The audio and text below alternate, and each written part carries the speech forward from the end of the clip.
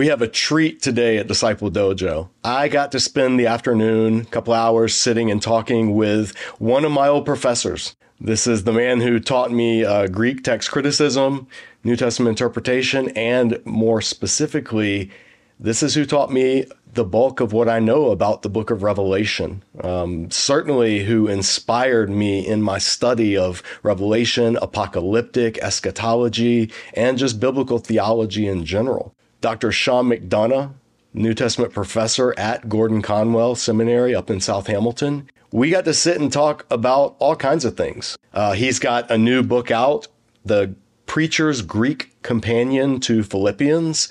There are a number of these coming out. His volume is on Philippians, but he and I believe Jonathan Klein are the editors of this, different contributors on different New Testament books, but it walks you through the Greek text, in this case of Philippians, section by section, lays out the text, gives some grammatical points, but specifically then gives some preaching points. So the whole goal of this series is to take the academic, the biblical, the grammatical, and show what difference it makes, why it matters. And these volumes in particular are for preachers, people who week in and week out are teaching the text. And maybe since seminary, their languages have slipped, or maybe they're just not as confident that their languages are what they need to be in order to authoritatively teach and preach from Scripture. So this resource is intended to kind of bridge that gap. It's not a commentary, but it's also not a boring grammar work. It's a companion. It's like having a Greek tutor to the book of Philippians whispering over your shoulder, hey, pay attention to this. Note how Paul's doing this. It's really good. I've only read through the first chapter so far, but what I have read has been great. So we talked a little bit about that at the end, but the bulk of our conversation was about apocalyptic and Revelation, not just the book of Revelation, but God's revelation to us through the world around us, creation, imagination. Dr. McDonough is a Tolkien aficionado, and so I asked him his thoughts on the Lord of the Rings movies and The Hobbit and the Rings of Power. And we talked about how imagination is so crucial for Christians and how books like Revelation and other apocalyptic parts of Scripture speak to that aspect rather than to our mental cognitive ability. It was a great discussion. And so before we jump into it, if you haven't already, please, we would ask you to subscribe to this channel and to click the notifications icon. Another thing that really helps us out is financial support. And there are a couple of ways you can do that. Disciple Dojo is entirely nonprofit. We rely on donations. So if you enjoy this interview and other things you see here on the channel and you want to help us out, that would be incredibly helpful. And you can do that at the link here on your screen. Lastly, you can check out our Disciple Dojo store. I'm wearing our sweatshirt, Worthy is the Lamb. This is actually a passage from Revelation. We talk about this in the interview with Dr. McDonough. If you want to get one of these for yourself, or you want this on a t-shirt, or you want a coffee mug that tells you the whole Old Testament timeline. So while you're sipping your tea and doing your morning devotional, you can see the meta narrative of the Old Testament, Hebrew scriptures. We have stuff like this and other Bible nerdy gifts here at the Disciple Dojo online store. So check those out. But with that out of the way, let's talk to Dr. Sean McDonough.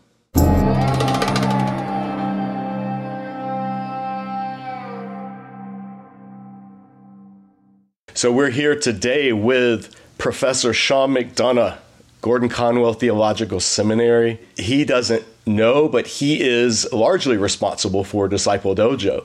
He was one of my professors. I had him for, I believe, 2 classes in my time at Gordon Conwell in Hamilton, and has been a very strong influence on not just how I look at the book of Revelation, which is a course I took with him, but New Testament studies and biblical theology in general. So I was really excited. We've stayed connected over the years through Facebook and touch base from time to time. But this is the first time that we've had him able to step into the dojo. And so, Dr. McDonough, I'm glad you're here. Wanted to have you on for quite a while, ever since we started doing these interviews. So thanks for coming on today. No, it's my pleasure. I was thinking, you say step into the dojo, that you really need a theme song. Right. And I'm thinking that something kind of an 80s metal, Guns N' Roses, step into the dojo. Yes. I've been thinking about that. You invited. So I'm sure you or your readers could come up with something appropriate. You don't even need the whole song. You really could just get that step into the dojo with some guitars. Just a metal riff and a training montage to put over it. Yeah, just a snippet, and see how it goes. That'd be perfect. Dojo viewers, get on it out there in YouTube land. Send your best efforts for that.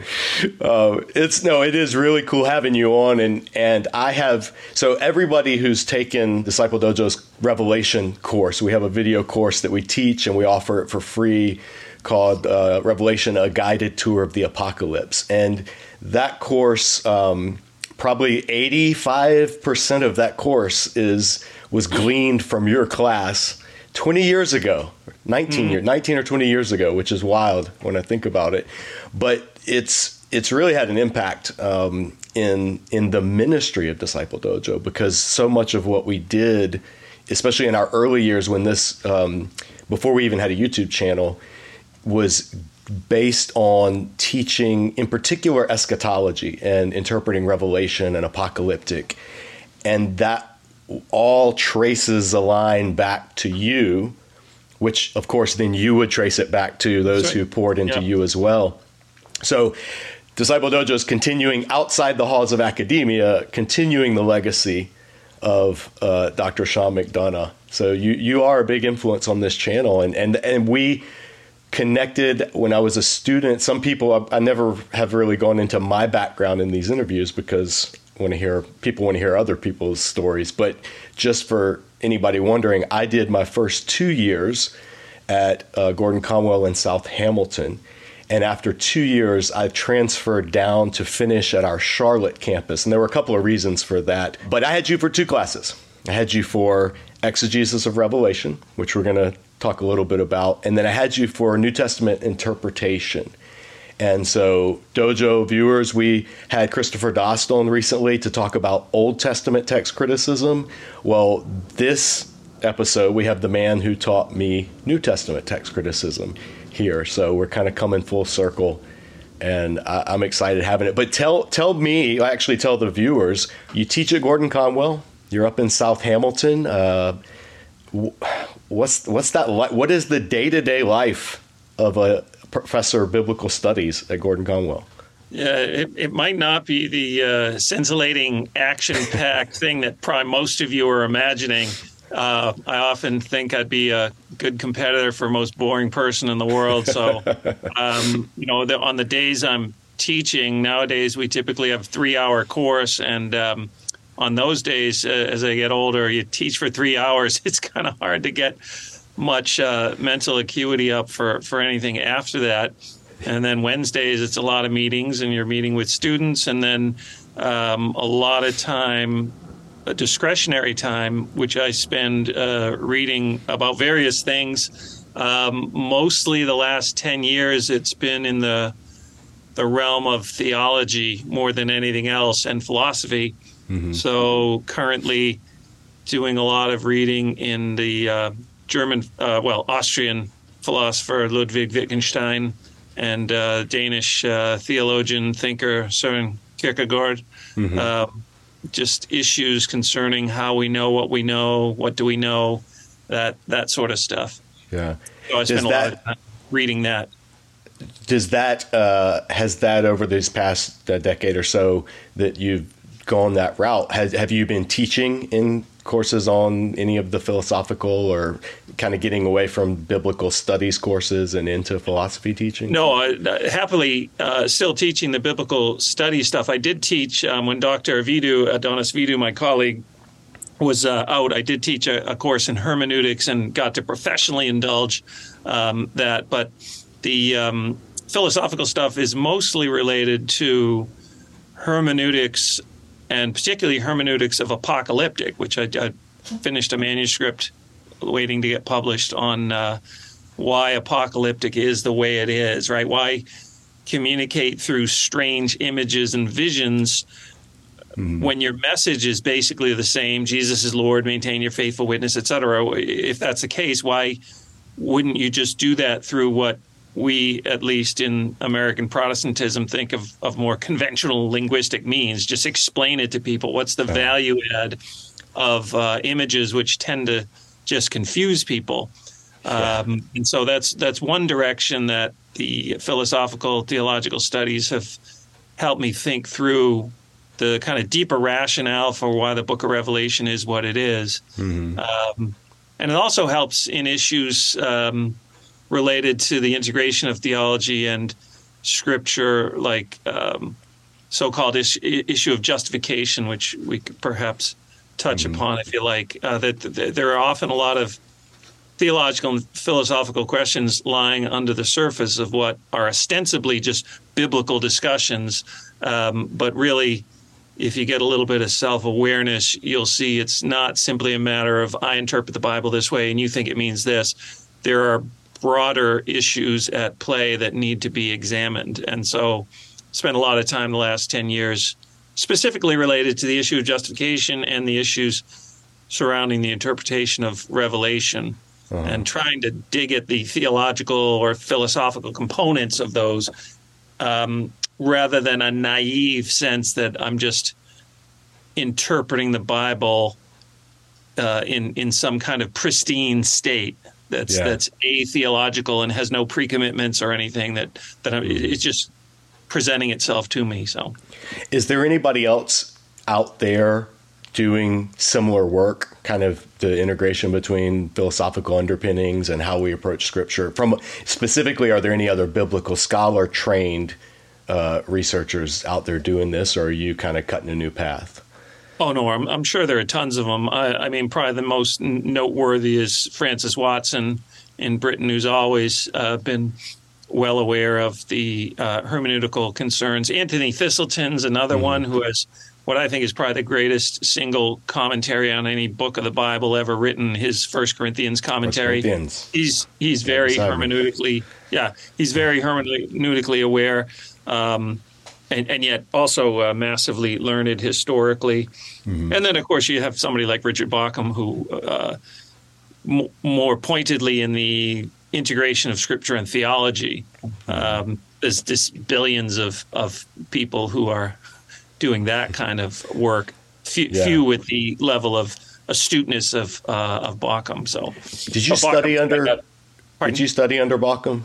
Yeah, at St. Andrews. He was my PhD supervisor. Yeah, that's what I thought. He's one of my favorite. You introduced me to him in Revelation course, and then I went on to really appreciate. So three of his books in particular, God Crucified.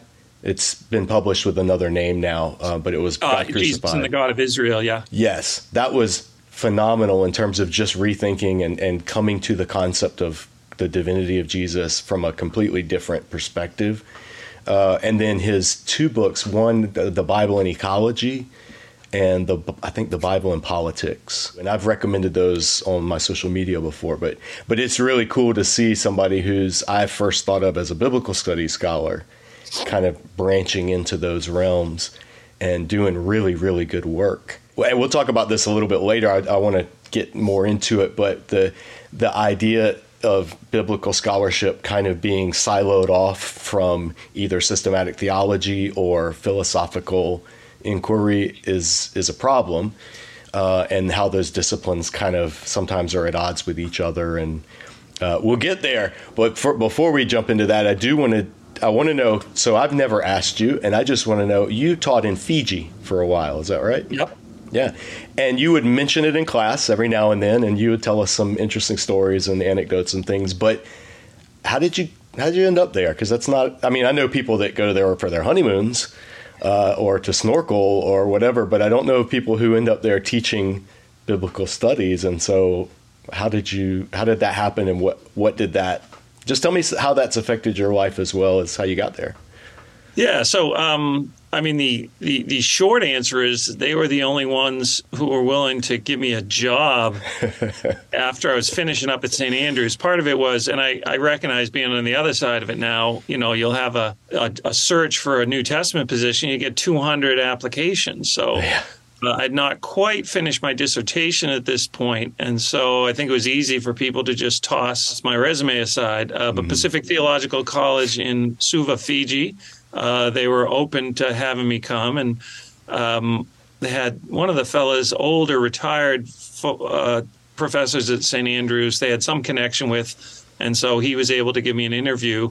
They initially, my wife is from Hawaii, so that made it a draw in, what might seem a little bit of an unconventional move, having spent a lot of time in the Pacific, albeit in Hawaii, kind of mentally prepared us, and we're pretty sure we were going to go. We're all excited, and then they gave the job to someone else, and we were kind of crushed because you just have a feeling like, oh, that's God's path for us. And yet a few weeks later, that person rejected the offer, and they gave it to me, and spent 3 fine years there, and just transformative in all sorts of ways. Our first 2 children were born in Scotland in Dundee, but third one was born in Fiji, so that was a lot of fun. And what's neat about the situation there at Pacific Theological College is you all live together in what's a kind of a quasi-village with students from all over the Pacific. And because community is such a highly valued thing in all the Pacific Islands, you feel at home and welcomed and supported in a way that you would just, I don't know, would really happen in almost any scenario in the States. Yeah. And so we would have one of the Samoan students would send his daughter over with dinner for us to honor us as a professor. Students would be bringing us vegetables. You lived on campus, and everyone lived there. So just a remarkable sense of community. And I should actually clarify a remarkable reality of community, because nowadays people come to church or something and say, oh yeah, man, I want the sense of a community, which kind of means I want to feel connected to people without any corresponding obligations to do anything or even show up. Right. Whereas in the Pacific, there is just that deeply rooted sense of belonging to one another. And so amidst all the other particular things I could mention and the benefits of being in a cross-cultural situation, the Pacific, who really are the Olympic champions of welcome in humanity, I just don't know that you could outstrip them in just the spirit of aloha, as we say in Hawaii. That was what struck me the most. And then, correspondingly, that's just revealing my own deficits in that regard. You're originally a New Englander, right? Oh, yeah. So, born and raised. Just about the polar opposite what that would be. I found being a Southerner in New England for the 2 years I was up there, I found New Englanders were it was like a one of those candy that you bite into. It's crunchy on the outside, but once you get past the crunchiness, they're just as sweet as can be on the inside. And that was my experience, was as opposed to the South, where on the outside they're super sweet and nice, but on the inside they're, praying imprecatory psalms against you. In New England, it was the opposite. But at least they're praying the psalms, so that's nice. That's right. And then you go to another culture and it's completely different. Did you find in Fiji, was there a hunger for theological training and biblical training because it was seen as kind of a spiritual act of worship? Or what was it similar to what you see here? Because the reason I ask is in the West, in Western context, typically listening, learning, our attention spans are getting shorter. There's kind of we're on the clock, we got to go. And then when you go outside of Western cultures, a lot of times it's more of a openness or a relaxation or just a taking it in kind of thing. That I just wonder, I've never been in the Fiji context, so did you sense any of that at all? Not a huge difference, and I think part of it is because my experience at Gordon Conwell has been because it's graduate school and people tend to be paying for it themselves. That the overwhelming majority of students, whatever their capabilities might be, are genuinely interested in the material, and so they're engaged and they want to learn, and that was true in the Pacific as well. And in fact, interestingly, in the Pacific, so Pacific Theological College was a mainline operation, so it's the World Council of Churches type thing. I was really the only evangelical. The other Western staff would have been far to the left of me. Pacific staff are kind of a mix. They have a deeply rooted penchant for traditionalism, but they still want to be in sync with the rest of the World Council of Churches, and so they kind of adopt some of those postures as well. But what's really interesting is people are at seminary in that context because their church tells them to go. So I remember it took me a long time to realize that when I'd ask them, well, what do you want to do after graduation? Perfectly normal question in the Western context. The invariable answer was, well, what the church tells me. So I think you could balance a natural, maybe a more of a cultural patience or receptivity, but balance with the fact that not all of them were at seminary just because they wanted to be, whereas the vast majority of seminary students in the States are. So I think at the end of the day, I was delighted with both the student population I had there and here. So I've never had what I assume perhaps in some undergraduate settings where you're pulling teeth because the parents send them there, or they don't care about the Bible, but they have to take this class. That's never been, thankfully, a part of my teaching experience. Yeah, that's all of my teaching experience has been outside of academia, has been to lay people and very interested lay people, but in church settings and even in church settings, there's sometimes a unspoken pressure to keep the cookies on the bottom shelf. You don't want to push people. It's just a very seeker. People aren't going to pay attention, and nobody wants to sit for. I used to say I wanted to do a class, and we would meet for 2 hours with a 15-minute break in between, and I would have people at church look at me like, nobody's going to sit for 2 hours, and I was like, well, I think they will if they're really interested. And if it's engaging. I mean, the classes I took with you were sometimes a couple hours, and we would just this is really interesting stuff. We want to be here, and it's hard to get that in every setting, especially when they're not paying an extraordinary amount of money to be there. Right. Well, you did your PhD on one verse in Revelation, is that right? Not exactly. It was more like a third of a verse. The little phrase, being generous.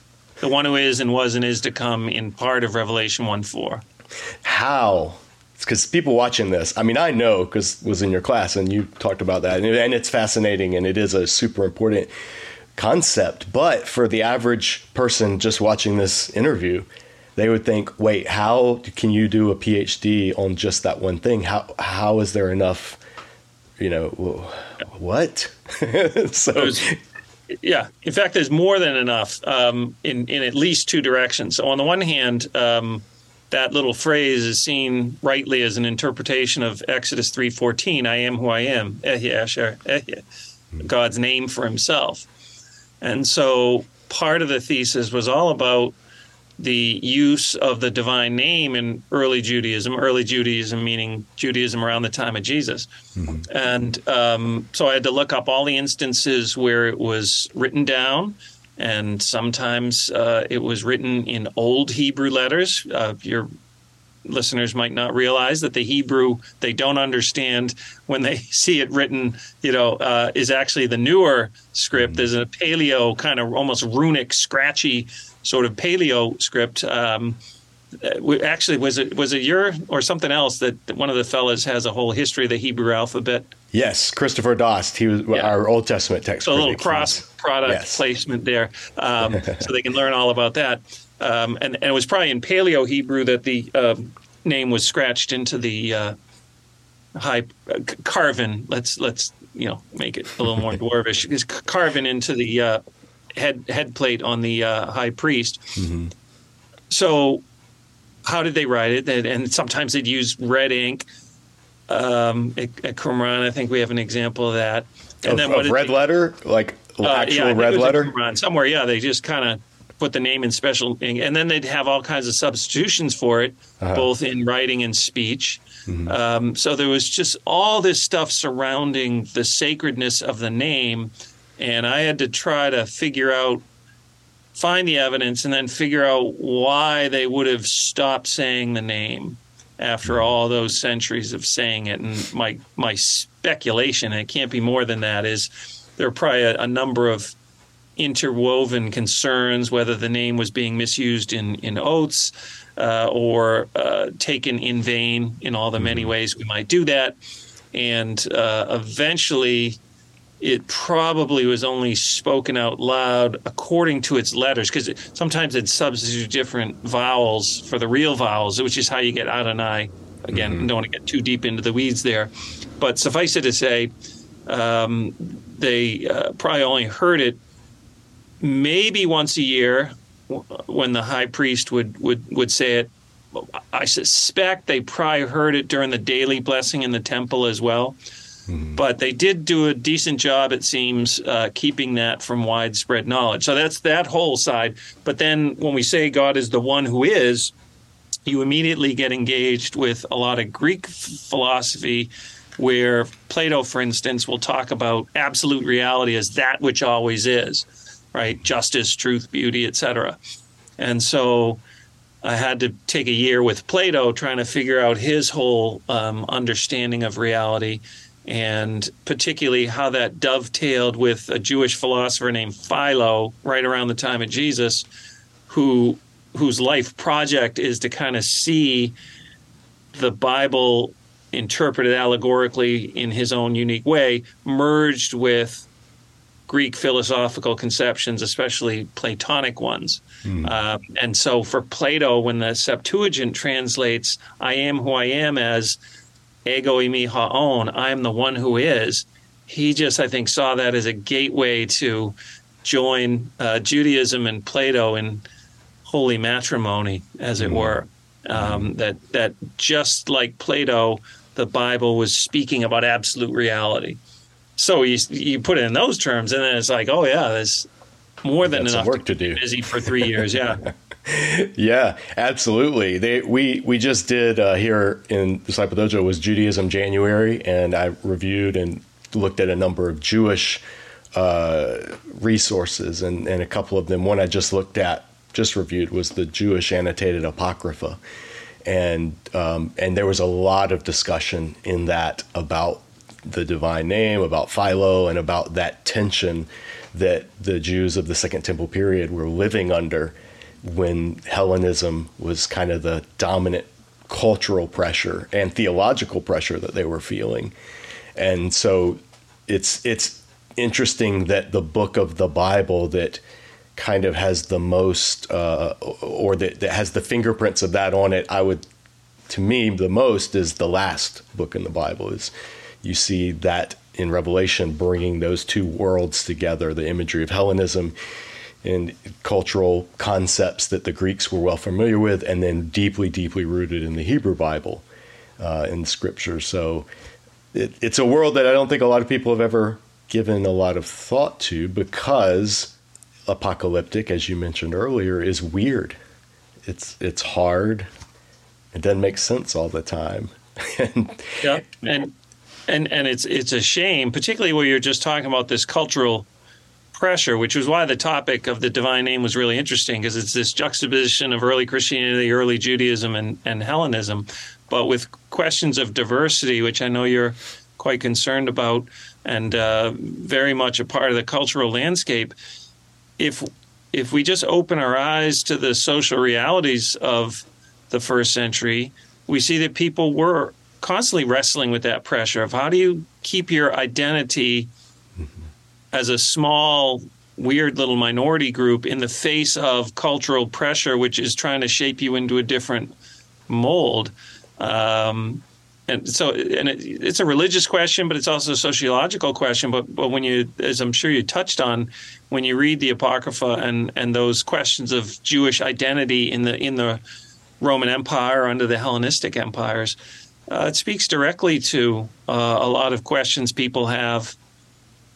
How do I keep my identity ethnically, religiously, sociologically in the midst of these great pressures, which again brings us back to the book of Revelation, where there's intense pressure to conform. Everything comes back to Revelation. It always does, yeah. It always does, yeah. I'm going to be on Friday, I'm going to be interviewing Dr. David De Silva, and we're going to talk about the Apocrypha and about that Hellenistic concept, and we're going to unpack that more. So teaser for viewers that are watching this. He's stay tuned. He's a great guy and a great scholar. So I was going to ask if you guys knew each other personally. Yeah, I know him a wee bit. Yeah. But, We connected at SBL this past year in person, but we've been online friends for a number of years. So I'm excited to have him as two big influential scholars in 1 week here on the channel. I'm like a kid at Christmas. It does come back to Revelation, and not just because that's your area of study and my area of passion and teaching, but also because Revelation, like you talked about, it gives people a glimpse of the gospel in a way that the other gospels don't, and it presents it in a way that captures the imagination as much as the mind and the intellect. Did you find your way to Revelation through the works of Tolkien, or did you find the works of Tolkien through your passion of Revelation, or were they always intertwined? Because you teach a class on J.R. Tolkien, or at least you did when I was there. How does this relate? Yeah, very much the former, because I wasn't even a Christian till I was 18. But I vividly remember probably fourth grade reading The Lord of the Rings. It might have been April vacation, and just being absolutely captivated. Not always enjoyed, is it Daulaire's book of Greek myths, the very colorful illustrated children's version. I just loved all those stories. And so you can get the idea coming into the church that none of that is worthy or relevant, but just sitting with Revelation made me realize that was where those kind of yearnings and deeper truths symbolically depicted, that was where they resided. Clearly not only in Revelation. Revelation itself is drawing on Exodus and Daniel and Isaiah and any number of other things. Mm-hmm. But that was where you could get that, for lack of a better word, mythological flavor that I'd always been attracted to, and have it contributing to biblical revelation. I just, even on my desk here, I've got, I assume as an illustrator, you must appreciate the works of the Japanese artists Hiroshige and Hokusai, and just looking at this Hiroshige print, one of his, 100 famous views of Edo.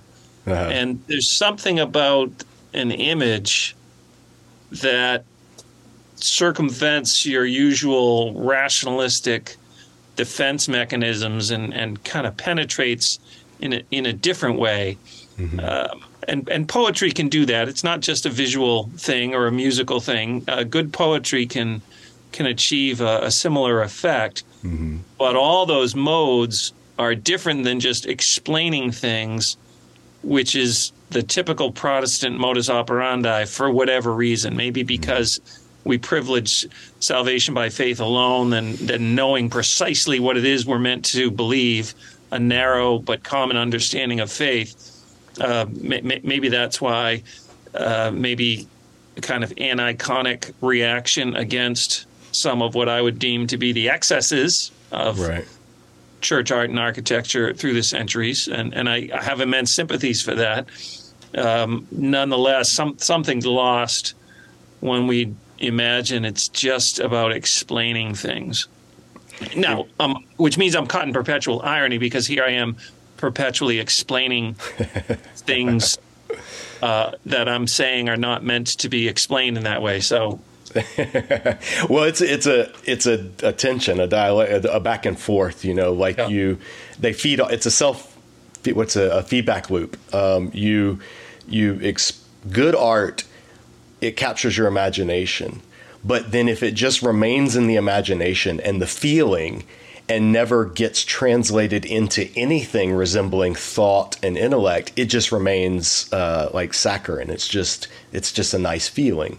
But when you can then translate it into or bring out the depth to it in a way that makes sense intellectually, then what I find that makes me want to go back to the art and look at it with fresh eyes, and then it just creates that feedback loop. I just finished 2 days ago. I finished Homer, Iliad and the Odyssey. I'd never read those growing up in school, just never read them. I've read a bunch of other stuff, but never those. And then, so reading them, I was enjoying, especially the Old Testament Bible teacher in me was really liking the Iliad because I saw a lot of connections with the David and the time of around that time in Israel. But I didn't, when I was reading the Odyssey, I was less captivated by it. But then when I read, I think Louis Markos had a book, From Achilles to Christ, and it was why Christians should read the classics. So I went and read his chapters on the Iliad and the Odyssey, and it immediately gave me a depth of appreciation for those books that I, on my own reading, had missed, because I had a competent guide kind of walking me through and giving his view, his opinion. You know, other classic scholars might not agree with him, but it gave me a new appreciation. And I think with good art, sometimes you need that, exactly what you're doing, giving people that depth of appreciation. Like with Tolkien, a lot of people they aren't initially drawn to that world, you know, to the fantasy world. It just doesn't do anything for them. But then when the movies came out, for instance, a lot of people who would never read the books watched the movies. They liked the movies.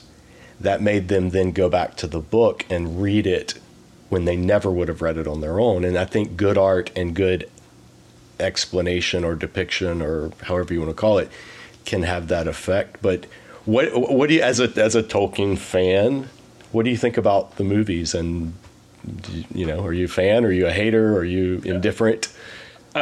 I'd say Peter Jackson, given economic realities, right? If you want the CGI and the high quality cast and all the rest of it, that you're probably going to have to make some compromises.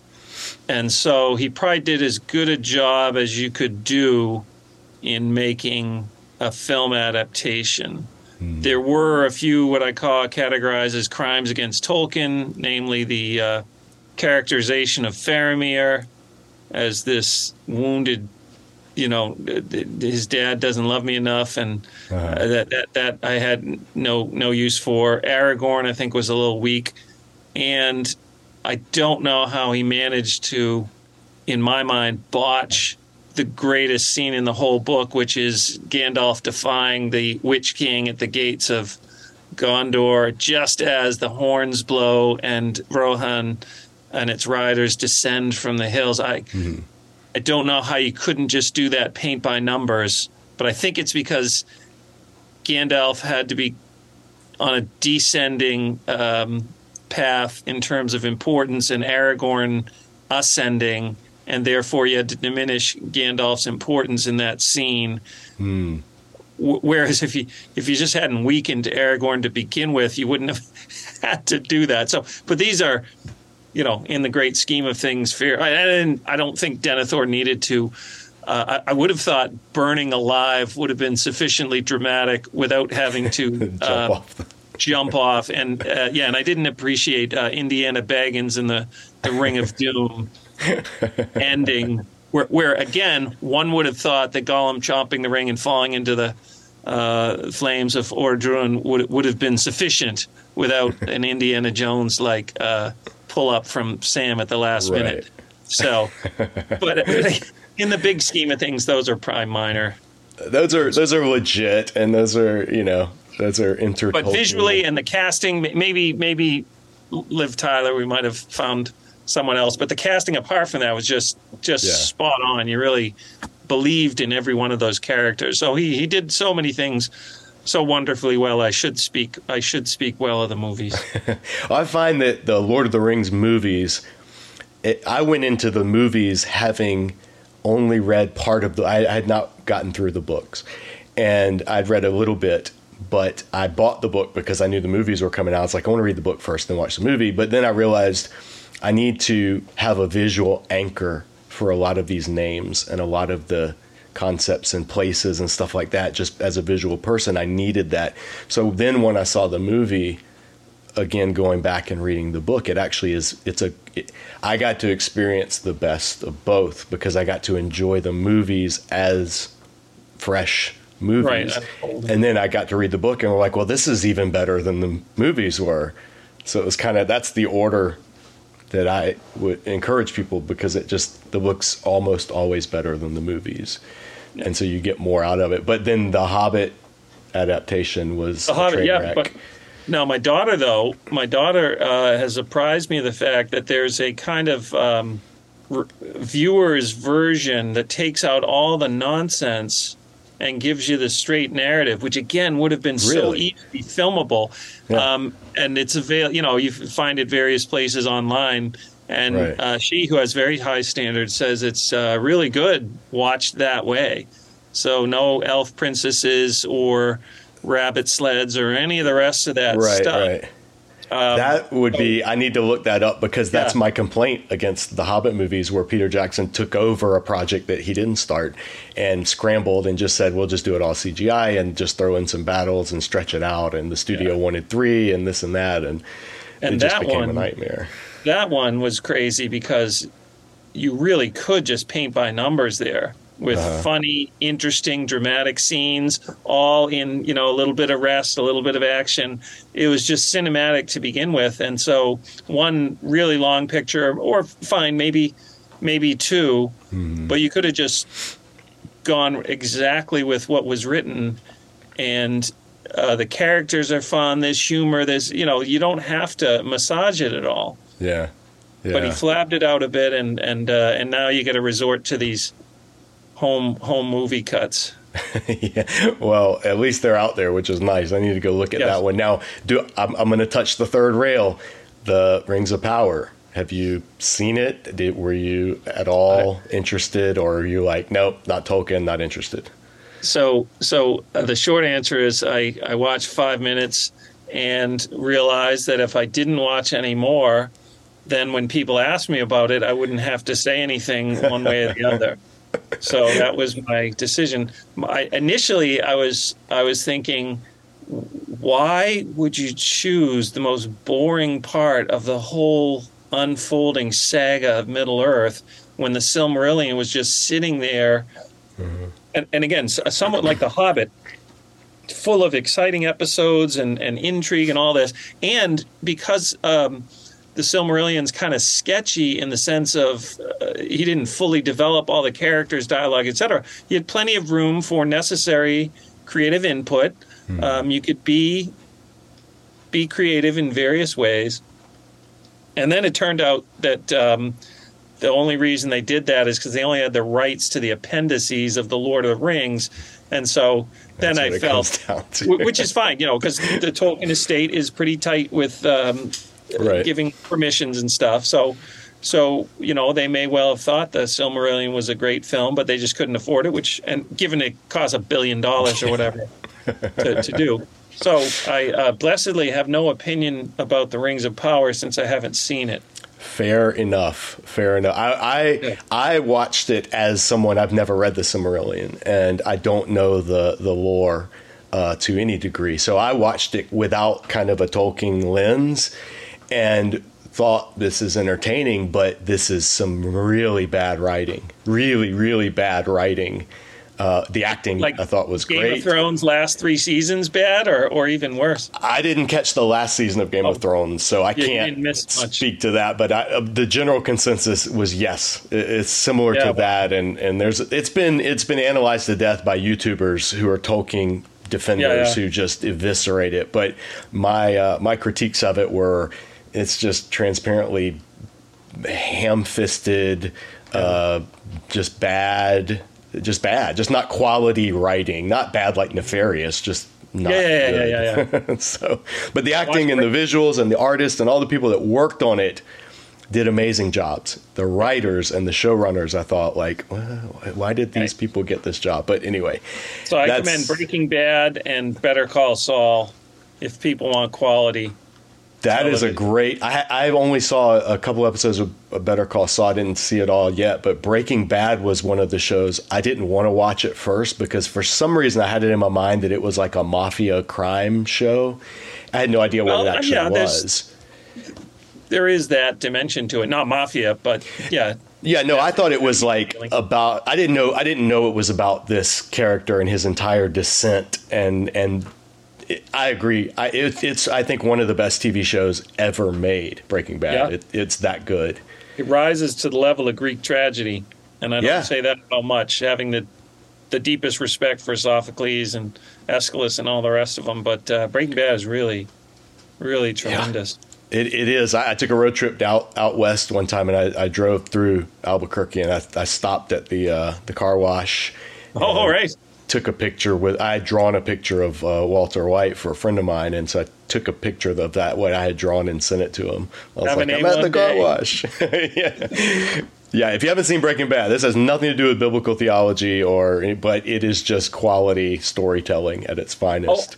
Although I think it has, if you ever want to see a portrait of what sin is like, it is as grueling and extended portrait of bad decisions that sinful people make that spiral and snowball. Yeah. So I think it's, and the best art is profoundly moral in the broadest sense, right? Or spiritually instructive. That's kind of what makes it great art. Are you going to teach a class on the theology of Breaking Bad? Oh, not a whole special seminar. I'll use the clips in Revelation. Oh yeah. Or a clip. I try to have a variety of film clips at the beginning of each class, and so I've shown Breaking Bad, a little bit of Lord of the Rings. Try to get things people haven't seen, probably, to kind of expand their horizons. My favorite clips come from Andy Goldsworthy, Scottish or British artist. He's Northern British. He feels like he should be Scottish. Actually, he feels like he should be Elvish. He's got the film Rivers and Tides, which I don't know if you've seen, but I haven't seen that. It's a wonderful film. He builds art in nature out of natural elements, and often those are subject to almost immediate wind damage, or they wash away. But there's this moment. Is it balance art? He does some of that. Yeah, he builds little cairns, but he also scrapes my favorite clip from Rivers and Tides is he goes about this river in his area, and he finds stones with iron and scrapes the stones until he gets a big ball of iron red pigment, and then he tosses it into the river, and for a moment the river turns red. Oh, wow. And he's got this wonderful explanation, which is so apocalyptic. He says that, the red seems so alien to this place, and yet it's so rooted and about this place, he says, because it's there in the stone, and it's in our blood, and so we're connected. It's very mystical in, I think, the best sense that we are flesh and blood. We are in this organic connection with the created world around us. Yes, we're in the image of God, but we're equally like a stone. In fact, we're more like a stone than we are God in one sense. And so he's kind of, and he says it's so amazing that something so intense could be also so hidden under the skin of the earth. And he brings it out through his art. He makes you realize the red. And he says there's such a violence and an energy about that color that he just finds it remarkable. He says you'll see a red maple tree against a mountain in Japan, and it's like a wound in the mountain. He just has a way of looking at things. It's just remarkable. Yeah. And that artistic ability, uniquely displayed by him in that finding of this red pigment in the ironstones and then making it visible, that really is at the heart of what apocalyptic is, where you're penetrating beyond the appearance of the world, particularly the wicked world, the counter-creation, as they call it, penetrating with spiritual vision to see the enduring reality of God's kingdom. But you've got to have the ability to puzzle things out, to discern, to look beyond appearances and see reality. And art, among other things, helps us to develop that gift, that ability to move beyond what's merely here for a moment and to see what's really enduring. Well, that's yes, and anything said with a Northern English, Scottish almost accent automatically sounds more profound and cooler. Yeah, I have to watch it for that. Yeah. But that is a perfect segue to, earlier today I pulled a quote from, one of your books, Creation and New Creation. And there was a quote that I loved in it. You say, even the non-romantic may feel their deepest desires lie not only out of reach, but somewhere beyond even their ability to conceive. Desire instead exists as a relational reality, flaming up in the conjunction of the inner wishes of the desirer and the object of desire. But while the desire of the soul for God constitutes the clearest application of Aristotle's model, it can also help us speak of God's action with respect to all created entities. He not only upholds them in their being at a basic level, he also implants in them a yearning to become what they ought to be.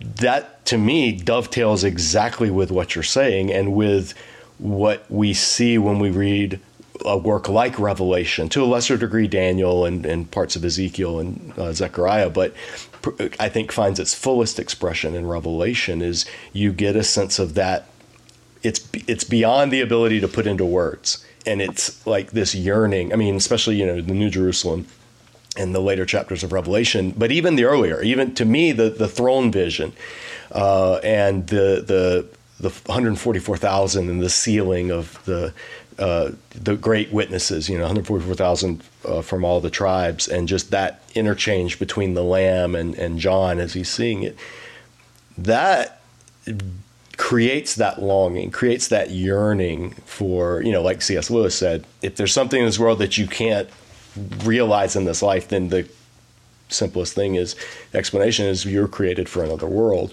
How do you, that quote in particular, I don't even know if you remember that quote, because I know people have shared with me something that I wrote a long time ago. I'm like, oh yeah, I did write that. But unpack that a little bit for me in terms of Revelation. Like, how do you see Revelation bringing out this yearning, and give maybe the viewers an example or two of Revelation where it does that, where it paints rather than speaks, or teaches, I should say. Yeah, and that's one of the things I've been grappling with, grappling an appropriate dojo metaphor. Yes, we love grappling here. Trying to, figure out is it things that are constitutionally beyond speech? In other words, you just couldn't put them into words, or is it just really hard to put into words? So for example, if you listen to a symphony and you're incredibly moved, a poet might be able to bring that to articulate speech without replacing that experience, but maybe put it into words. Or is there some realm beyond expression in words? So I wish I had an answer to that, but right now it's an open question.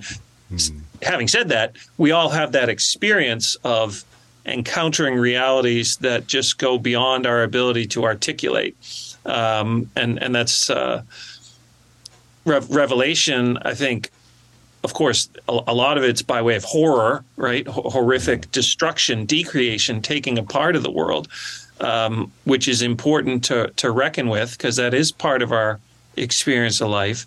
But I think the visions of the throne that you touched on in the New Jerusalem really do gesture towards a dimension of reality which we know is there, but we can't just grab hold of it.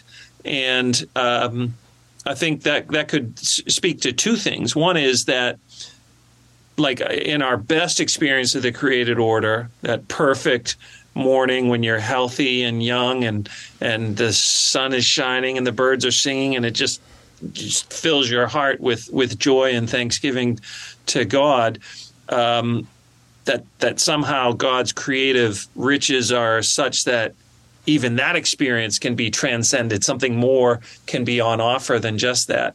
But it also speaks in and through that to the absolute infinitude of God, who is inexhaustible and who therefore will always offer the worshiper more than they currently are able to take in. And the end of the very last quote there in the New Creation book from Gregory of Nyssa talks about that you will just have this continual new appreciation for God because of his infinite greatness. The one thing I will stress, though, whenever we think about another world or a dimension within this world, is created reality is not a barrier to that. Created reality as such is not a barrier, but a gateway. Mm-hmm. And the new heavens and new earth is the fulfillment and consummation and bringing all that stuff before God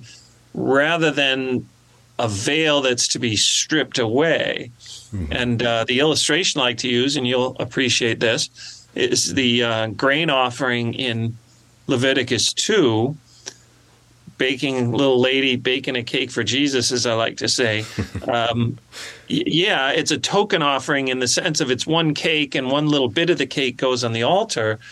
But the point of that is not that little bit is all that matters in life. It's that the whole of life is lived before God, his gift of the land, his gift of labor, his gift of the ability to do all the things that we do. And we bring a token of that in the grain, not we literally nowadays, but the Israelite would bring the grain offering as a token of the whole created order that has given rise to this this bread. Not rising bread, because that would involve yeast or leaven, but given the opportunity to offer a portion. And so I think people often have a misunderstanding that the created order is somehow a barrier to God. Now, it's true that in our idolatrous state, it can become a barrier, which is one of the reasons God permits it to fall into disarray and decay. So we recognize that it's God and his ordering word, which is primary, not the thing itself. But that's really no fault of the creation. That's the fault of our hyper-controlling, idolatrous hearts, which want to manage and control everything. But the world as such, the birds and the dogs and all the rest of it, those are good gifts from God, and used properly, they become a pathway to him, not a barrier from him. Mm-hmm. That's something that I think is important to point out, because of, in most people's eschatology, and even many Christians' eschatology, the world is, they take an extreme Peter image of everything being burned up, and as if its destruction is the point because the world is bad, rather than what I think is a more accurate image of what Peter is getting at, that the fire that consumes is a refining fire or a revealing fire, so that everything will be laid bare. And like you talk about in your book, it decreated, not because creation is bad, but because creation has been twisted, has been warped, has been defiled by sin. And so just like a refiner has to burn away the impurities before what's pure remains, that's the sense, especially in Revelation, that you get. The New Jerusalem doesn't stay up in heaven and we go there. It comes down to heaven, and the material and the spiritual are now wedded, at least in a different way than they have been up until then. Yeah. And that's an important point. Most people are kind of drift into a sort of Gnostic mentality. Creation bad, spirit good, die, go to heaven. That's the goal.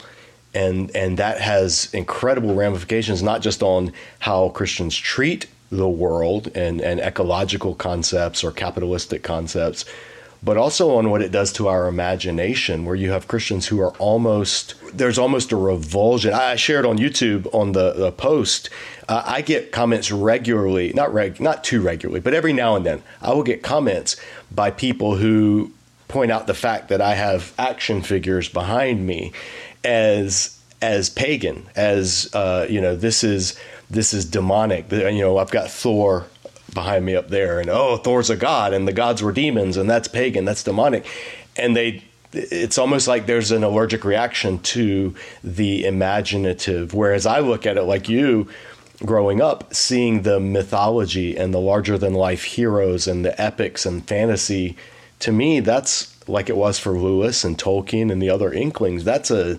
thumbprint of God in the world, twisted, distorted, warped by sin, especially in how it unfolds with the actual pagan practices, but not without the residual image of God.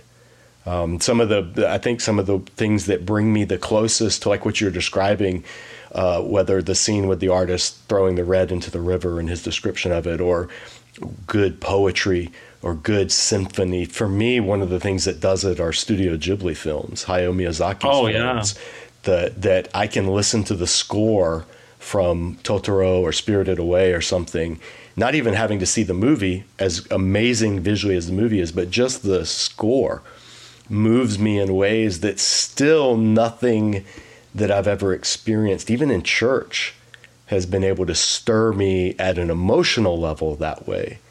Or very few, I shouldn't say nothing, but very few things that are overtly Christian. And I think that speaks to the innate draw of Apocalypse. I mean, you're a father. You've raised kids. Spirited Away is our favorite. My daughter and I, our favorite film, or for her, and right up there for me. In fact, that's my number one go-to source for the film clips. I'm glad you raised it. I show the cleansing of the stink spirit to illustrate the cleansing of creation. I show Chihiro almost forgetting her name, Sen, to talk about Revelation's theme of maintaining your identity in Christ. And then I show the climactic train journey scene just because it's the most beautiful thing I've ever seen on film. So I don't need a particular reason to show it. There's also this wonderful, and the good thing is, you said, well, I haven't seen the film, so I don't understand what you're talking about. Well, you just have to go see it. You have to watch it. I have all sorts of things I'd say I'd like you to see, but Spirited Away, you kind of have to see.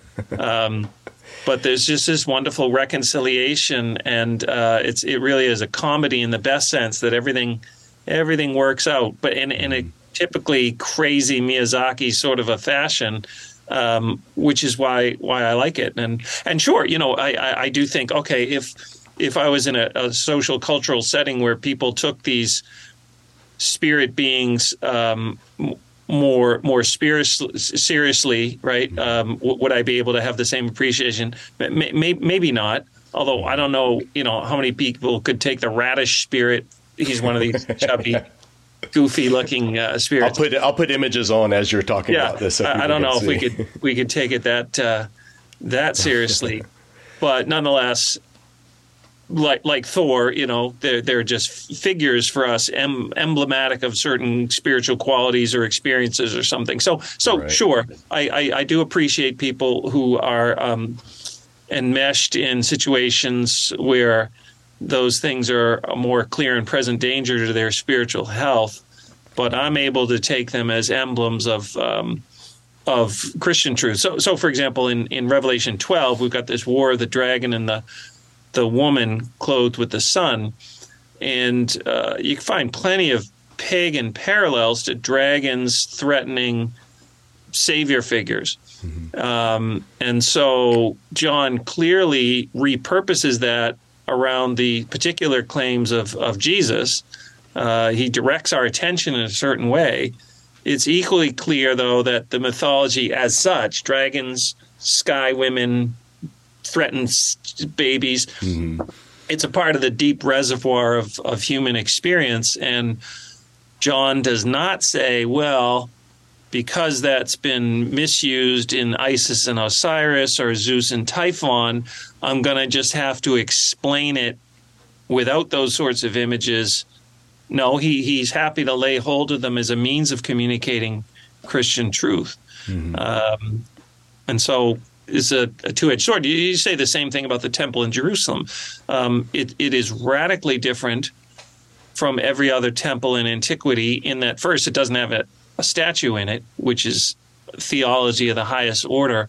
And it's dedicated to the Lord, maker of heaven and earth, not Baal or Marduk or any of these other cats. And yet, you can look at it from another angle and say the temple looks like other ancient Near Eastern temples. It is an intelligible mode of religious expression, one that would make sense in that era, precisely so that they could then wonder why you don't have a statue. But there has to be a degree of communicability, some degree of common experience that God draws upon to communicate his truth in a particular time and a particular place. So anyway, that's... No, it's right on, and it's so important to know those cultural backgrounds and those cultural myths, because they inform, they help us to appreciate the real, and what Scripture is doing with it. Last summer, our whole series here at Disciple Dojo was on the ancient Near East backgrounds of the temple, the sacrificial system, the priesthood, dragons, that whole thing of the chaos monster. And I kind of took viewers through not a deep dive, but a deeper dive than they would probably get in a local church setting, through the ancient Near East, and particularly the West Semitic, the Baal imagery and the Egyptian imagery. But you see it, having just read, the Iliad and the Odyssey. I see resonances of that in the Hellenistic, the Greco-Roman world, all over the New Testament. And even Paul, the textbook example of going to Mars Hill, using their image, their monument to the unknown God, and saying, hey, speaking of unknown God, let me tell you about him. Well, if Paul had not read any of the pagan poets, if Paul was unfamiliar with the culture of the Greek gods, then that would be an opportunity lost to make that bridge. And so when people on Facebook, sometimes they'll post, they only know about me from Disciple Dojo, and I'll post something from a comic book, and they're, well, what's up with comic books? Why do you read? And I'd say, well, that's comics, or the Marvel comics from the golden or the Silver Age to the Bronze Age. So the late 60s to the mid 80s, to me, is the equivalent of the heroic age in Greek culture was to the ancients.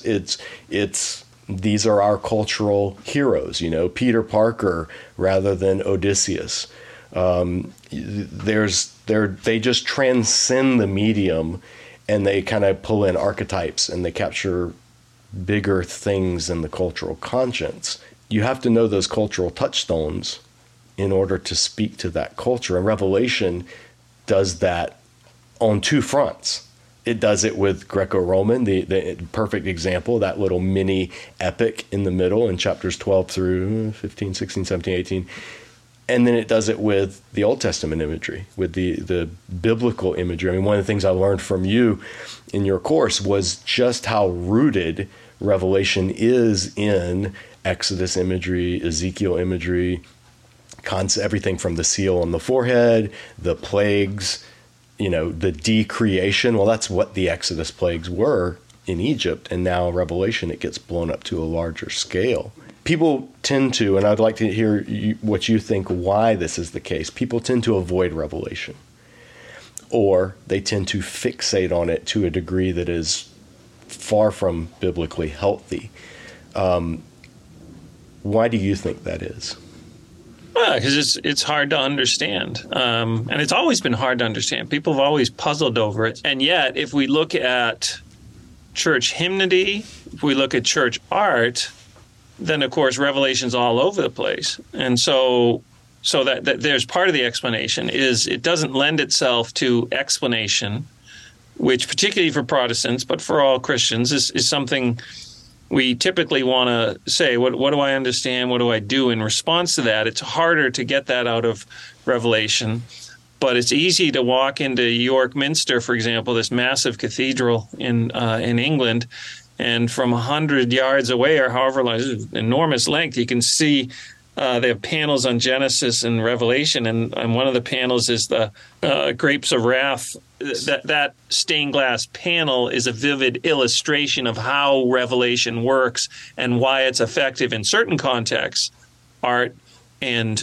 music, right? Crown him with many crowns, the Lamb upon his throne, right? We all know that wonderful hymn. And so it has been used, and I dare say used properly. It just doesn't fit well into a typical explaining model of things. So kind of majority of your listeners probably coming out of evangelical Protestant circles, perhaps. And so it doesn't suit that sort of experience as well as the book of Romans, right? Which is why churches will preach through Romans for 7 years or something, right? Yeah. Which I don't think is a great idea either. I love the book of Romans, but it's part of the canon. It's not right. The master of the rest of the canon. So Revelation just takes a different way of understanding, and so you have to not only put new data into your existing paradigm, you've got to have a new paradigm of how you understand this. Not a new confession. Mm-hmm. But a new paradigm of what it means to understand something. What I'd like to do, because we could do a podcast for hours and hours and hours and never even scratch the surface of Revelation. Right. And that's not the point.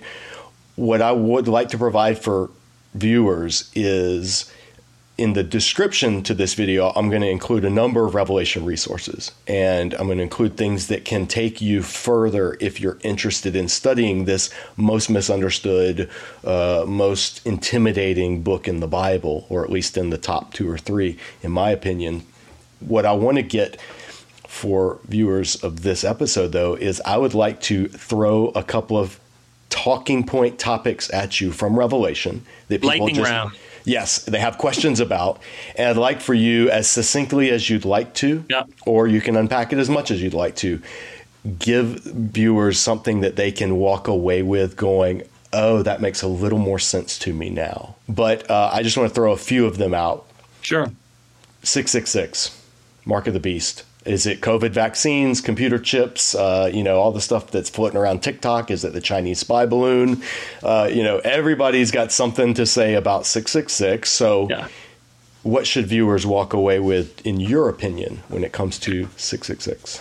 So historically, I think we actually can say with a reasonable degree of confidence that because if you write the name of Nero Caesar in Hebrew letters and add them up, because the letters equal numbers, it is adds up to 666. And given that Nero was a notoriously anti-Christian, megalomaniacal dictator, and because the Roman emperor's desire for worship as God is such a prevailing theme in Revelation, it's a very good, secure interpretation as interpretations of Revelation go to say it's somehow associated with Nero. It's equally true that 7 is kind of a number of perfection in Scripture, and so 777 would be God's ideal number. 666 would be that number that gets so close but is, at the end of the day, not who God is and is a counterfeit, which is, again, a perfect portrayal of who the beast is in Revelation. So historically, John's people, I think, are going to, assuming it's written circa AD 95, they're going to think of Domitian, the current Roman emperor. But of course, they're also going to think of Pharaoh of old and all these other Old Testament figures who have been kind of merged into the portrait of the beast. And so for our own appropriation of that truth, so that's the historical thing. The question is, to what extent does any given ruler or government arc closely towards someone who hates God and wants to persecute God's people? There could be some ultimate antichrist at the end of time, but that's not our concern if we're not at the end of time. But it's very much our concern to maintain our faithful witness to Jesus as Lord, and therefore not to capitulate to God-hating, God-defying, God-substituting, rulers.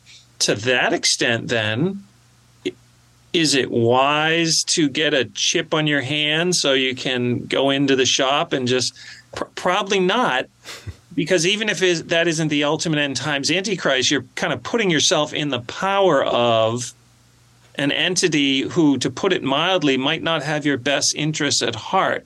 And so I think we can back off of the this equals that thing where the code equals the mark of the beast full stop, but we don't have to, for that reason, see 666 as purely a historical fact related randomly to, Nero and those Christians there. There's a spiritual lesson, which is your economic life, your social life needs to be conducted in such a way that you honor God in all that you do.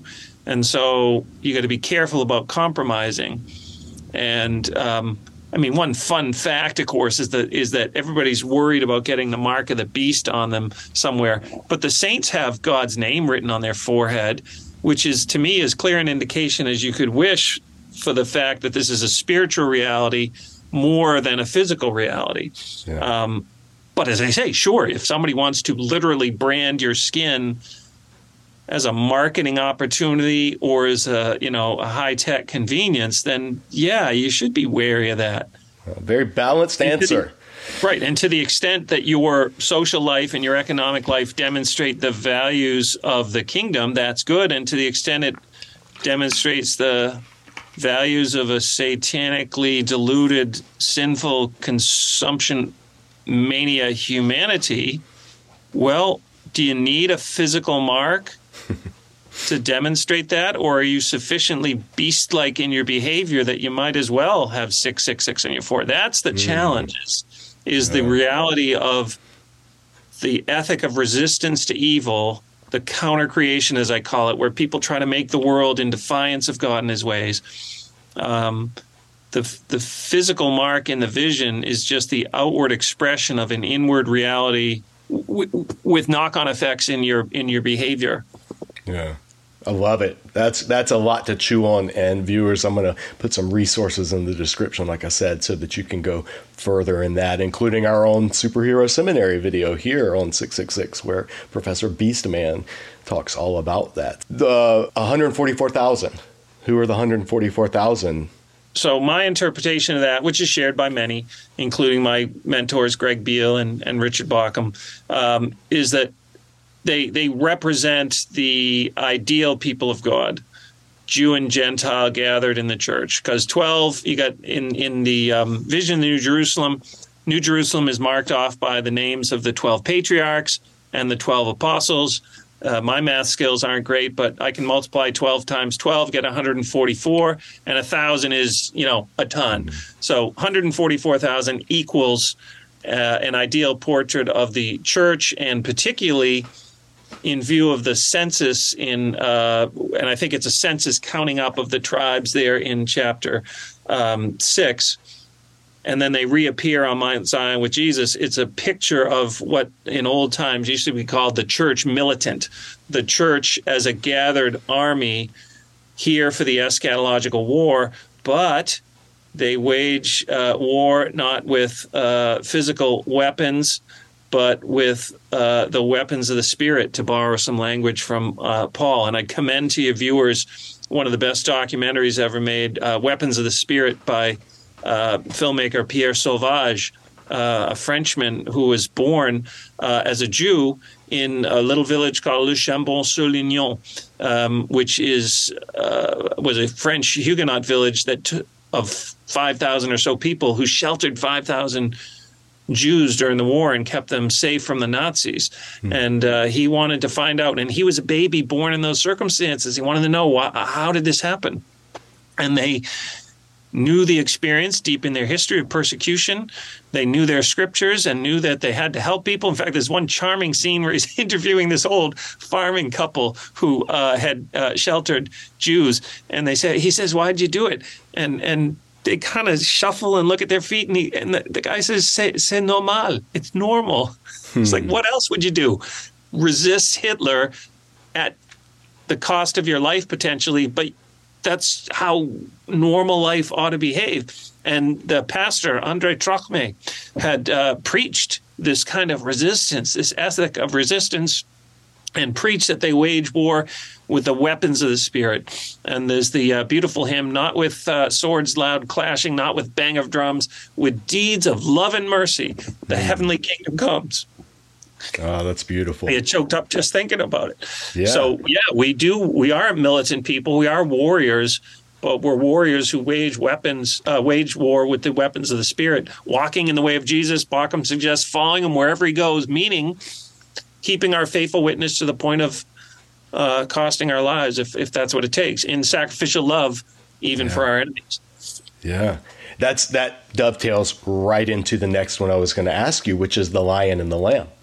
What's up with the lion and the lamb? Because when he's introduced as a Lion of Judah. Behold, he comes, the Lion of Judah. You know, people make banners with the lion and the might. And when Jesus comes back, he's coming back as a lion. But then for the rest of the book, he's the lamb. And so what? How is the lion the lamb? What sense does that make? Yeah, I remember seeing a poster. The Lion of Judah has triumphed, ... Revelation 5:5, or I think that's the verse. Big picture of a roaring lion.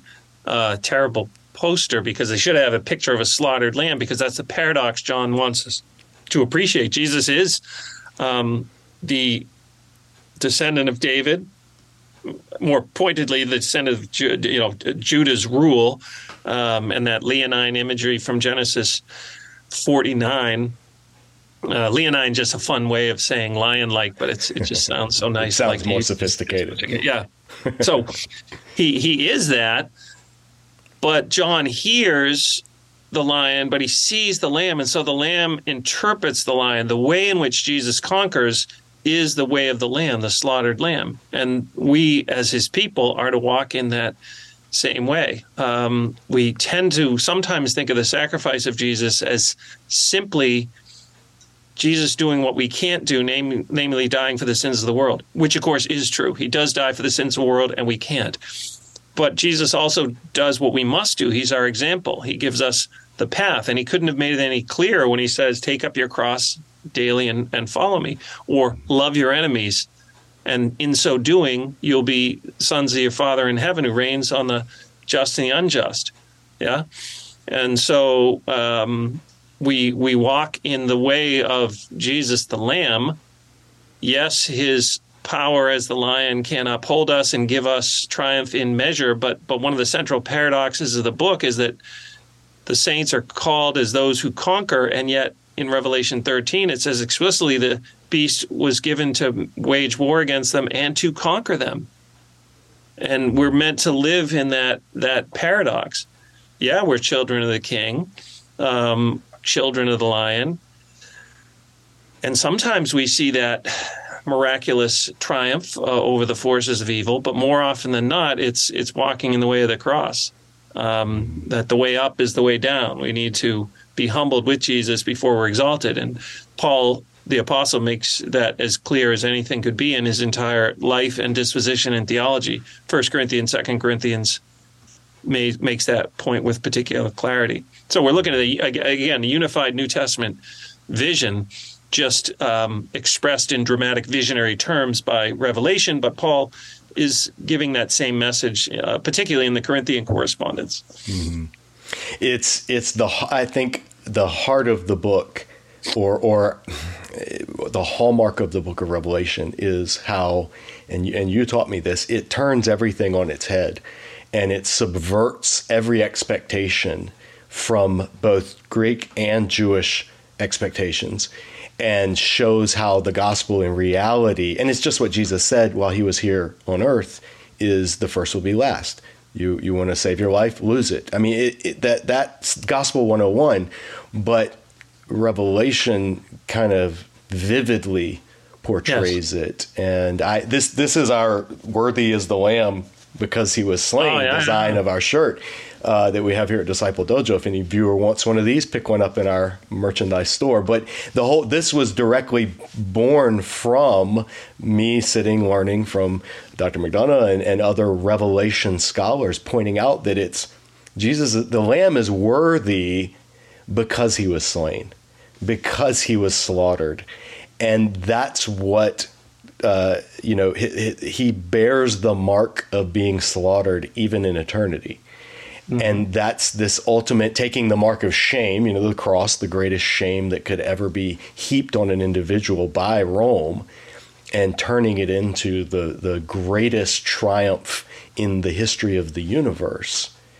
Revelation does that all over the place. And it's there's so much more we could say, but we want to be cognizant of time. So I encourage readers really look into those passages and the lion and the lamb, how the lion is, he is the lamb. When they say, who will save us from the wrath of they don't say the wrath of the lion, they say the wrath of the lamb. And it's a beautiful image loaded with irony, because I can't think of anything less wrathful than a sacrificial lamb. So, well, then tell me along those lines, the Trinity in Revelation. How does Revelation speak to the divinity of this lamb figure of Jesus? Yeah, well, one of the ways, there's a couple of ways. One, visually, in Jesus' appearance in chapter 1 to John, all that language is drawn from theophanies, appearances of God in the Old Testament, particularly Ezekiel 1 and Daniel 7. So his hair, his eyes, his voice, all of that is showing that he is the presence of God for us. Also, the title given to him, I'm the first and the last and the living one. And that's how it ought to be translated. Sometimes I'll have a full stop, I'm the first and the last and the living one in a new sentence. And that's possible, but it's unlikely, because remember, what I spent 3 years of my life was the one who is and was and is to come. Mm-hmm. And I think John is deliberately echoing that when he says he's the first and the last and the living one. And for Greek for friends, it's haon, for God is the one who is, and hazon, which sounds about as close as you could get for the living one. Mm-hmm. Now then there's the wonderful paradox, I'm the living one, and I was dead, I became dead, and behold, I live forever and ever. So the experience of Jesus' death is somehow present within his sharing of the divine identity. Baucham's got some wonderful things to say about this in his book, Theology of the Book of Revelation. The Spirit is active in Revelation, particularly in the messages to the churches. And also in the initial greeting, though, it says the seven spirits who are before his throne, which is a puzzling turn of phrase and probably refers to the fact that the one true God can speak to, in this case, seven congregations with very different messages at precisely the same time. So I think it's a way of talking about God's manifold activity in the world while he remains one true and living God. So that's the Trinity in Revelation in a minute. I did not, before taking your course, I had not ever seen Revelation as a Trinitarian, an especially Trinitarian book. And then after taking it, I was like, well, it's the most Trinity. I think I would put it up there when I talk about the concept of Jesus' divinity. Like, Revelation is usually one of the first stops. Oh, sure. Yeah. Because of just so much material. Well, the last thing is, can you give an example, or you just kind of you alluded to some with the description of Jesus and his appearance coming from the Old Testament. Are there other ways that Revelation directly alludes to, not quotes, but alludes to the Old Testament that readers may miss their first time through, that they may not know, hey, keep an eye out for this because this is actually pulling from an Old Testament background? Do you have any, off the top of your head, examples that you go to in that regard? The examples are almost in every verse. I think the most helpful thing is to recognize that the big picture of Revelation draws on three narrative threads from the Old Testament. The first is creation. God's affirmed as creator in chapter 4, and then again in 14, and then says, behold, I make all things new at the end of the book. And so one way to think about Revelation is it's the story of creation, God making all things, counter creation, where people try to make the world in their own image. And this is evident from the fact that in chapters 12 to 20, we have a clear portrayal of forces of evil as a satanic trinity. The dragon, who's a fake of God the Father, the beast, the first beast, who's a fake Christ, an antichrist, though John doesn't use that exact term, and the second beast, who, like the Holy Spirit, speaks on behalf of the other two, but in this case, of course, it's all lies and propaganda. And then that takes civilizational expression in Babylon. And so 12 to 20 is basically the the rise and fall of the Satanic Empire, which we can call counter-creation. The plague sequences are about decreation, God taking things apart, and then recreation in New Jerusalem. So you can see a creation arc. As you mentioned, though, Exodus is even perhaps more useful as a narrative thread, that God's people are oppressed under a wicked ruler like Pharaoh. They cry out to him, and he answers with devastating judgment and liberates them into his kingdom. Now, of course, the image used is the New Jerusalem. So a third thread from the prophets, which is very helpful, is the restoration of Jerusalem. Zechariah is the easiest place to see this. Beginning of the book, chapter 1. How long, O Lord, before you have mercy on Jerusalem restored? And I'll take care of it. Chapter 14, he restores it well beyond anything one could have imagined.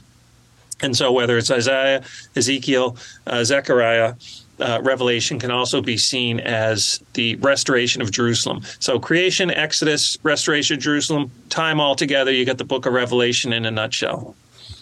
It really is fascinating how on every page, like if you take the Nestle Allen Greek Testament, where it has the references on the side of margin to other passages in Scripture, kind of cross references, when you open it to Revelation, like every page is just, you're getting hits from the Old Testament, pulling from something. You can't, that's one of the reasons I mean, you are my New Testament professor, but in seminary, my focus has been, and even since seminary, has been Old Testament. And the reason Revelation and Romans are my two favorite New Testament books to study and to teach are because of how steeped, like no other book, they are in the Old Testament narrative, the big picture, the meta-narrative of Scripture, and how Paul and John both presuppose that their readers are already familiar with that story in order to then build on it with what they're writing. And it really does. You had a quote, so in one of the books you contributed, or you wrote, did you write or contribute to A Time for Sorrow? I wrote one of the articles and then edited the rest. Okay, yes. In that book, you had a quote in your chapter that said, the Old Testament was not like the first stages of a lunar rocket, dropping off into the ocean once the gospel module reached a sufficient altitude. Rather, the Old Testament was the foundation upon which the witness of the church was established. Now, I love that quote for two reasons. One, I love astronomy documentaries, space documentaries, the Apollo. I geek out on that stuff. So that was a great image to think of is the whole point of the module, for those that don't know, is to be the fuel that gets the rocket. The rocket has the fuel that gets the actual module into space. And then once it's there, it drops off back into the Earth and either burns up or it's recovered or whatever. And then on the lunar landing, the lunar was to get them down there, and then they blasted off from that. And so it was done. There was no use for it. I think that's a brilliant description of how many Christians see the Old Testament is because of a misunderstanding of Paul and his language about the law, because of the Protestant Reformation and some of the excesses of that. The Old Testament becomes just, we don't really need to go there anymore. The new has come. And it's a kernel of truth. The book of Hebrews is very big on that in former times it was this, but now this. But yet the Old Testament still remains God-breathed, useful for teaching, correction, reproof, all that is still Scripture. How, as a primarily a New Testament professor of biblical studies, how do you get Christians to see the Old Testament as more than just the module that's fallen off and we've got what we need? Well, I think we got a taste of it in the treatment of the Leviticus and the offering, is that people tend to reason because Jesus is the ultimate offering, which indeed he is. Therefore, everything with respect to offerings is no longer of any interest.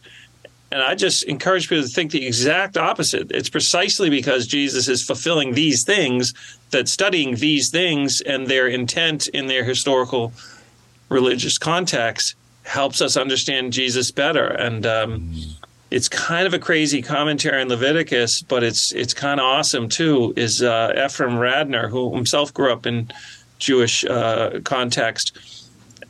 He's got just a wonderfully relevant and thoughtful commentary on Leviticus and how it helps us to see how it contributes to Christian faith. So I think, and I think as a rule, rooting oneself as you do in the realities, social, cultural, economic, religious of the Old Testament world really does bring it to life. And then you can see what the lesson is that's intended. And sure, we always refract that through the lens of the Messiah's advent, but it enhances our understanding rather than being, detritus or things we have tossed aside. And again, Hebrews can take a negative stance because he's got people who's, again, clear and present danger of actually thinking that these sacrifices are going to save them and rejecting Jesus in the process. Hopefully most Christians aren't in that position and therefore can benefit from studying what the sacrifices symbolize. Well said. Couldn't have said it better. Yeah, the more Christopher Wright, I think, knowing God through the Old Testament, knowing Jesus through the Old Testament, rather, touches on that. His quote, he says, when I read the Old Testament scriptures, I am getting closer to the heartbeat of Jesus than any archaeological artifact could do, because these are the songs he sung, these are the prayers he prayed, these are the depths of wisdom that he, and I think that's, I don't know why, well, it's just New Testament's easier in a lot of ways. It's closer to us in time, and it's closer to us in culture, at least the Greco-Roman aspects of it, than the ancient Near East, which is just this weird esoteric realm that kind of only the crazy people venture back into. Right. And yet I find, because it's more fleshed out, the Old Testament does deal wonderfully with just the bumps and bruises and perplexities of life. I mean, Job is the ultimate example, probably my favorite book of the Bible, but Jacob, he's such a rascal, and you think, how could God use him? And then if you stop and think about it, you say, well, I guess how could God use me? And it's a hopeful story, precisely because it shows all the problems. The New Testament's shorter, and Peter has his issues, and Paul initially, but you really get these extended portraits of people in all their glory and all their shame, and so it can touch our actual lives, not our imagined Christian lives, pretty readily. And again, Christians instinctively know that. They know David's story and they learn from it, and so maybe it's not as bad as we sometimes imagine it to be. They theologize their way to try and make the Old Testament more obscure, but then it turns out practically they still rely rightly on these stories for spiritual edification. Yeah, I think we all have a sense of this stuff's important. It's just how to making the jump from the storybook version of, say, David to the actual text, what we read when we read Samuel and Kings and those narratives. Well, then this kind of bleeds into our last topic that I wanted to chat with you about, which is getting from the text to the lived theological experience. That's a jump that's hard to make sometimes. And there's, I posted on Facebook a while back that an article that was kind of and it was showing a shortcoming in the field of systematic theology, which is that the Old Testament is severely neglected among systematic theologians. I think Christianity Today had posted it, that when you survey all of the popular systematic theologies that evangelicals have put out, the number of references to the Old Testament were exponentially fewer than references to the New Testament. And so the gist of the article was, this is a blind spot within the field of systematic theology. Now, I posted that and made a comment that for me, this is one of the reasons that I have never really resonated and gravitated towards systematic theology, because it has always seemed to have a level of artificiality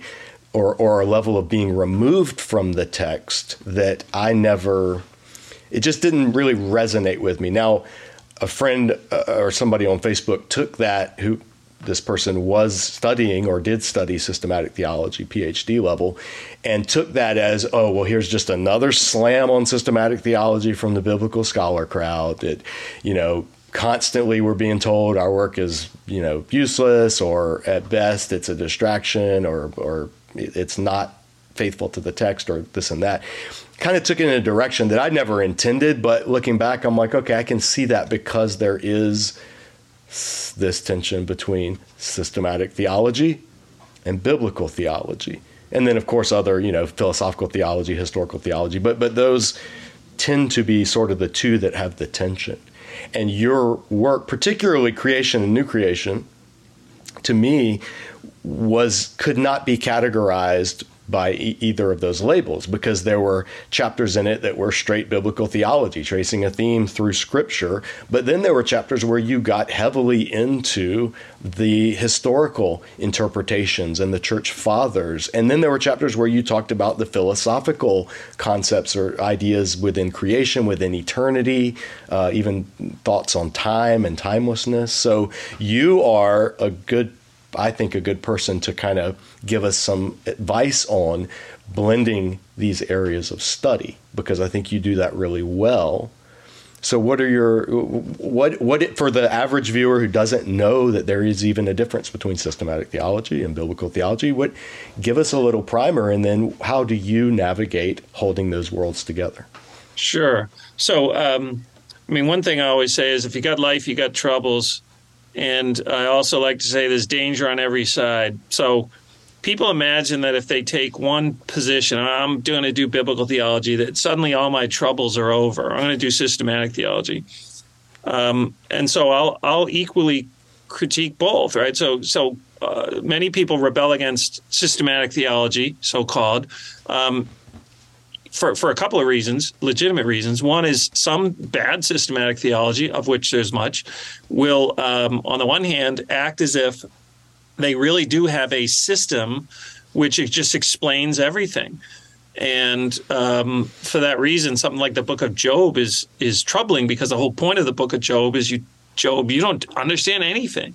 And Job's a very good and godly and learned and wise man, but God says you just don't understand. And so the Bible is happy to humble us and happy to present us with puzzles and riddles and lack of explanation, such that Jesus himself doesn't know the day he's coming back. He's by his own statement, and he is who God is. So the idea that we have a system which answers everything is frankly completely unbiblical. And it also becomes tedious if you just have these categories and, okay, this is what Bible said. And related to that then is the idea that bad systematic theology is presenting itself as effectively a displacement of the Scriptures, so you don't really need them. You have things much more clear in this theological treatment. But that's just bad systematic theology. Good systematic theology, which, because I don't like system, I tend to call dogmatic theology same discipline, but I just don't like the word system, is a wonderful resource. And I have benefited immensely the last 10 years reading the Russian Orthodox theologian Sergius Bulgakov. There's a lot of crazy stuff to say, but a lot of wonderful stuff to say. Catholic theologian Hans Urs von Balthasar, who kind of in the same boat. I'm Protestant. I don't hold to all the things he would hold to as a Catholic, but he has wonderful theology of beauty in particular, which I think you and many of your listeners would appreciate. And Karl Barth, who has certainly some personal failings, but a wonderfully rich and very biblical articulation of the gospel. And so biblical theology, the danger there is people can imagine that what they're doing, in contrast to the wicked theologians, is just saying the simple Bible truth. And sure, it is the case that as you read Romans 1 or Revelation properly understood, or any number of other biblical texts, you do get a big overview a synthesis of patterns and their significances. Likewise, Hebrews, right? Well, what's the point of the sacrificial system? Well, here's some things that happen, and now it's different. You can do biblical theology just as an exegetical endeavor, but the minute you say, well, Matthew says this and Romans says this, therefore, which biblical theology people do all the time, right? But the minute you start to synthesize things, you're making theological moves which have to be accounted for. And theology, I think, to my mind, and philosophy above all, is an exercise in self-awareness, of being aware of what you're doing when you're doing it. And this comes out, for example, notoriously in discussions about justification. I put the scare quotes up because we often suppose, so people will say things like, well, is justification forensic or whatever the other one is, transformative or ethical or whatever they say about justification. But the way the question's phrased, and this is a very fine point, so I want people to listen even more carefully than they have been up to this point, were that possible. They tend to think that Paul must have had a fully thought out theology of justification, this topic called justification, which he, did he have a file folder with all his thoughts on it? And then it sort of leaks out into his letters. And I just question that right from the core. Did he, in fact, think in those categorical terms about a topic called justification? Or is he talking about the reality of our being in the right with God or not? And then he can use the roots related to being in the right or not being in the right in a variety of ways. So that's a properly theological question, is do we have warrant to believe that Paul must have arranged his theological discourse in precisely the way people do 1,600 years later or 2,000 years later? And you put it that way and they say, well, people, I guess not. But they still say things like justification is forensic or justification is transformative, as if it must be the case that Paul had that kind of intellectual framework in his head, and the evidence is there if we can only trace it back. So geology, they have what you call outcrop, which is where the fur, so to speak, the grass and the trees are stripped away. And the nice thing about outcrop is that you can see what the bedrock of the land is because there's this little bump up above the surface, so to speak. And we imagine, I think, that the letters of Paul are like the outcrop of his theological bedrock, which is recoverable if we just look at what's there and mentally dig deep enough. I would switch the metaphor and say Paul's letters are like crops that grow so we can feed on them. And we're not meant to look below the surface. I mean, you can do it as an intellectual exercise, right? But it's a living word that's meant to help us think properly about all sorts of things, like what does it mean to be in the right with God? And yes, simple observance of Torah is not going to do that. But thinking carefully in terms of what Paul actually wrote helps keep us from the danger of, as you indicated, for example, saying the law and the gospel are in this inextricable celebrity death match relationship, and only, one, what you call Beyond Thunderdome, Mad Max, 2 men enter, 1 man leave. Right. Law and gospel enter the arena, only gospel can leave. No, that will help you to misread half the New Testament at a minimum. And it's because we have this never-ending quest for an absolute explanation or some kind of bedrock theology which will just make everything straightforward and clear. But seeing that that's the case requires theological reflection, which is not explicitly on offer in the Scripture itself. The Scripture just is what it is. It communicates God's word, and it works. It's effective in that. But what we do with the Scripture, we often become unaware of what we're doing, making theological pronouncements as if they were just statements of what the Bible says. So I know we're up against the time, but that's a topic we could discuss at length. Yeah, so good, for sure. Good theology is good. Good biblical theology is good. But they can both go bad in different ways. Right. And we need them both. Well, one of the resources before you take off that I want to share, your new resource, this will help people in not just their biblical understanding the text exegetically, but also then applying, taking that next step and specifically for preachers. So the Preacher's Greek Companion, and this is the volume on Philippians, which you wrote. There are other volumes in the series, and if you want to just give, I know you got to take off, so if you want to tell viewers about this, what it is, what to expect. I've read the first chapter, and it's great. It's actually for anybody that struggles with proficiency in the language. This is made for you.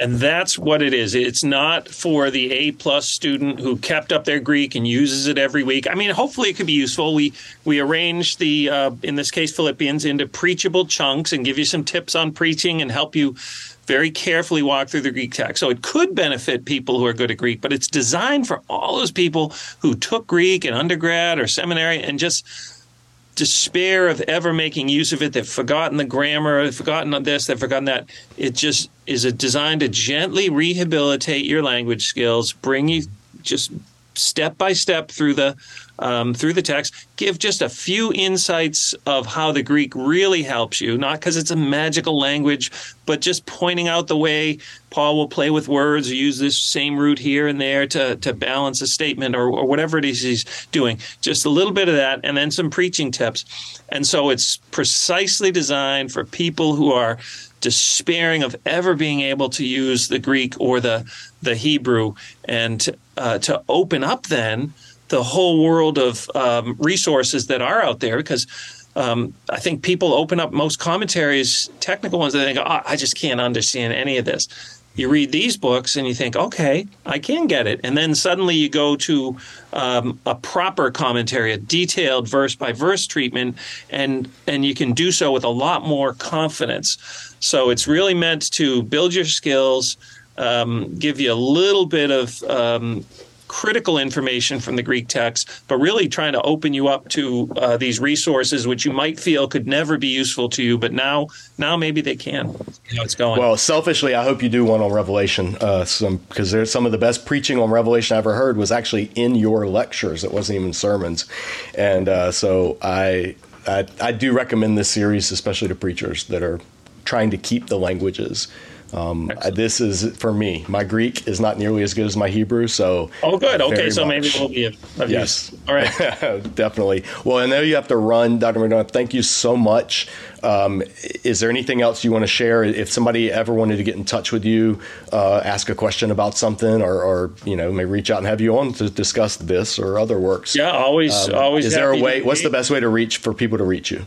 Yeah, so if you look if you just remember that I teach at Gordon Conwell, my email, smcdonough@gcts.edu is on there, so you don't even have to remember it. Just find me via Gordon Conwell, and happy to get the email. Perfect. Well, I'll put all that up, and thank you so much. I've been looking forward to having you on here in the dojo for a while, so thanks for making it happen. I know you got to go get to some meetings, so I really appreciate your time. So I hope you enjoyed that discussion. It's so cool to get to sit down and talk to somebody who has been so formative in my own theological education, but who I haven't seen face to face in 20 years now. Thank you so much, Dr. McDonough, for coming on. I'm going to put a number of links in the description below to resources that will help you better understand Revelation, as well as some of Dr. McDonough's other books that you may want to take a look at. As always, thank you for watching Disciple Dojo. We appreciate your support. And if you enjoyed this discussion, share it with other Bible nerds you know who might enjoy it as well. We'll see you next time back here at Disciple Dojo.